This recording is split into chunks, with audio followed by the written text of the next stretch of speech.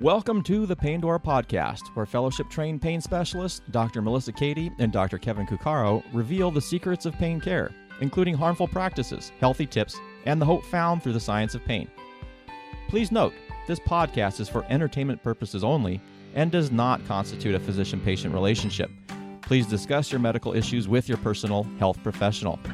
For more information and free resources, visit paindora.com. Now on to the show. So today I'm excited to start off this Pain Dora podcast. I am Dr. Cady, joined by Dr. Kevin, and I'm on a different, we're in a different state, not in Texas normally. I normally am in Texas, but I'm in California and San Diego, and have some beautiful trees behind me. It's not my normal, perspective. It's usually a drab wall with a couple, posters and whatnot in the office. But I'm really excited because I'm at a pain conference, and there is this discussion of a certain topic that I think Dr. Kevin and I will be able to chime in on a little bit and give some perspective, because it relates a lot to not just like pain, but any stress or difficulty or challenge that we have in life. And it's called pain catastrophization, and it really has a negative connotation just by the long name of it, and sounds so technical, sciencey. But maybe to start off, Dr. Kevin, if you want to just give a perspective on what catastrophization is. Okay, so catastrophizing is in general, and you put me on the spot because I can't remember the third R. Not the exact, but the general feel of what that means. It's basically sort of the downward spiral where something bad happens, and instead of kind of interrupting that pathway, it starts going down and down and down and getting worse. It's like I stub my toe, and you start thinking, instead of thinking, "Oh, that hurts. It'll be better." It's like I stubbed my toe. It hurts so bad. I must have broke my toe. Oh my God, I probably broke my toe. It's probably not going to heal correctly. Oh, I need to go into the hospital. They're going to have to take an X-ray. He's going to find it shattered, and I'm going to have to the orthopedic surgeon's going to have to operation on me. And I'm going to catch flesh-eating bacteria and die. It's this downward spiral thing. And if you look from the scientific standpoint, there's I'm sorry forgetting this, but there's like the 3 R's is rumination. I forgot the other two, but there's this overwhelming sense of that you can't control, that there's an uncertainty, and then you can't stop thinking about it. Right. And so we call pain catastrophizing, but that's catastrophizing specific to pain. But in general, someone who's going to catastrophize isn't catastrophizing just about pain. So that brings up that important point where you're saying is if you're catastrophizing and you have pain, if we understand that a little bit, it's not just going to be about pain anymore, it's about everything else. Because you can catastrophize about relationships, you can talk about other health concerns, you can talk about, catastrophize about your job, your finances, or whatever. It's downward spiral.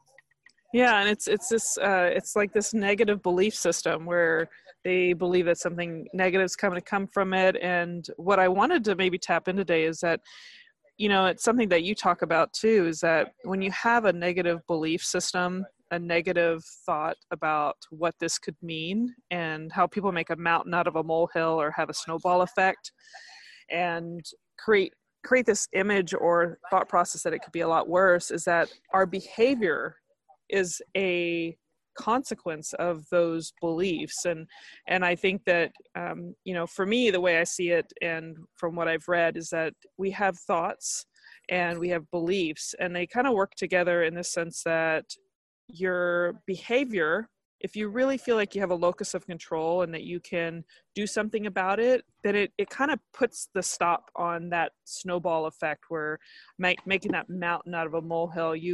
And especially if you know some things you can do to help calm the system down, like calm the nervous system down with some deep breathing. The one thing we can control of that nervous system to activate so many other things that can help kind of squelch that big fire of suffering that some people have with life, whether it's, what they consider physical pain, but pain is pain. But this suffering can be managed by whatever they believe can help them. But if they don't believe something can help them, that they can do themselves, then it can be real easy to get hopeless and feel helpless. And the system that is already fragmented, and if you don't meet the right person, you may not be given that encouragement that there are things that you can do to help yourself, especially in like rural America, where a lot of times the resources are very limited. Did you want to speak to that? Well, which part? Oh, anything that sparks your fancy. Well, you hit some of my favorite words in there, like beliefs, behaviors, perceived control, and the idea that of how important our beliefs are, right? And so what's the difference between thought and belief is sort of a spectrum. They're both cognitive constructs, but a thought we can identify as being sort of simple. When we start moving into the belief realm, beliefs are the lens through which we see the world, and they impact not only what we see, how we respond, how we behave in things. And then there's different levels of belief. There's the experience. I believe in this, the experience I have. There's the possessive belief, and then there's the actual personal or the core identity belief, that the schema through which you see the world. And if that belief structure is influenced by the idea that I'm helpless, I do not have control, the world is a very scary place when you feel like you don't have control. And so that's relating to where you brought up perceived control and self-efficacy. And some people argue, well, where do those sit together? But it's easier just kind of separate to use those two terms. But, perceived control is what do you, that you can actually influence the outcome of. And then confidence is where that self-efficacy is where do you feel competent to take action in. And if you're feeling powerless or you feel that nothing that you do matters, then the world is a pretty dark and scary place. How does that impact pain though? Well, the more that we make pain into this physical structural thing that either is or isn't, or that pain equals damage, that's a pretty low control scenario now. Because that anytime you experience pain, the first concern is what's being damaged. If they can't find a quote unquote structural size, then if the catastrophizing begins, well, it must be so bad that it must be, some rare super autoimmune condition or something like that. And so that's this core belief about what you believe pain is, that it equals damage or what it means, can easily lead to this catastrophic cascade where you're just starting what gets worse. And if people can't find quote unquote something wrong with you that explains where the pain is coming from, now it becomes more scary, more uncertain, more uncontrollable. And then we see more and more of that catastrophizing spiral associated with it. And the answer then is not to do all these, $1 million workup and do more and more workups or doing more and more procedures. It's actually to go back to what is pain? What do you believe to be true about pain? Where does that align with the science, and to help people make sense of the world again in a way that's both empowering and can provide a greater sense of control over what things mean and what you do next. And right. And so, pain catastrophization, or I'll just say unhelpful beliefs or thoughts and patterns that are persistent, or what some people say perseverate, they just keep continuing, reflects the higher that score is. There are scales out there, but the higher the score is, we know has a sorry, I'm covering up because there's a lot of people here. There's this tendency that the people that have a higher score on that catastrophizing or negative beliefs, that they are more at risk for use of opioids or other interventions, and even the interventions won't work as well, even though some of those interventions aren't helpful to begin with. They're also at risk for not going back to work and not believing that they can modify or do things, and their behavior pattern is a reflection of those beliefs, which that's what people don't think about. People sometimes don't think that belief itself is really going to have a long-term effect on the pain, but the problem is you start changing what you're doing, and which, we know that pain is all about protection, and that's something we'll dive in deeper later, is if you don't feel safe, you tend to constrict your life, you tend to avoid things, you tend to not do the things that your body needs for good self-care. And so, I know that you see that too, and everything that you see around you, and the suffering that goes on and how it impacts other areas of their life. So, the less safe you feel, the more under threat you feel. And so you kind of brought up both the behavioral and thought patterns with it. You're less likely to do, be consistent in behaviors that have long-term associations rather than the short-term gain. You're more, likely to eat the Big Mac right now because it's here, rather than to eat the fruits because it's going to have a long-term gain associated with it. So those are just the behavioral aspects, but we forget about the physiology. The physical reality that comes with a sense of when you're not safe, when there's a lot of uncertainty. That physiology is very, very different. And so this idea that some people will say, well, the brain and the body are separate, same. There's no, they're highly interrelated. And if we have people who are under such a sense of threat, not only are they making bad decisions from the brain standpoint, but now you have higher levels of cortisol, you have higher levels of epinephrine, norepinephrine present, you're putting increased stress on your cardiovascular system, we're changing lipid metabolism in the body. And so when you have people who are high catastrophizers, not only is it pain, bad decisions, substance use issues, problems with opioids and other kind of, pharmacologically centrally active agents, but we're also looking at downstream health-related effects, increased autoimmune problems, cardiac problems, GI problems, which is also, but to pull this back to the pain stuff is when we start working on those core schemas, those core belief systems, and start helping people feel comfortable, well, not comfortable, but confident again, and in control of their pain reality, the downstreams of the effects often will impact other concerns that you may not have thought were related. Your irritable bowel disease, your inflammatory bowel disease, your rheumatoid arthritis, your history of arrhythmias, all these other things are so tightly around together. And so when you're catastrophizing, it isn't just a pain thing. It isn't, there's a physical, or if I should say a physiologic reality associated with that has some really important ramifications on your body.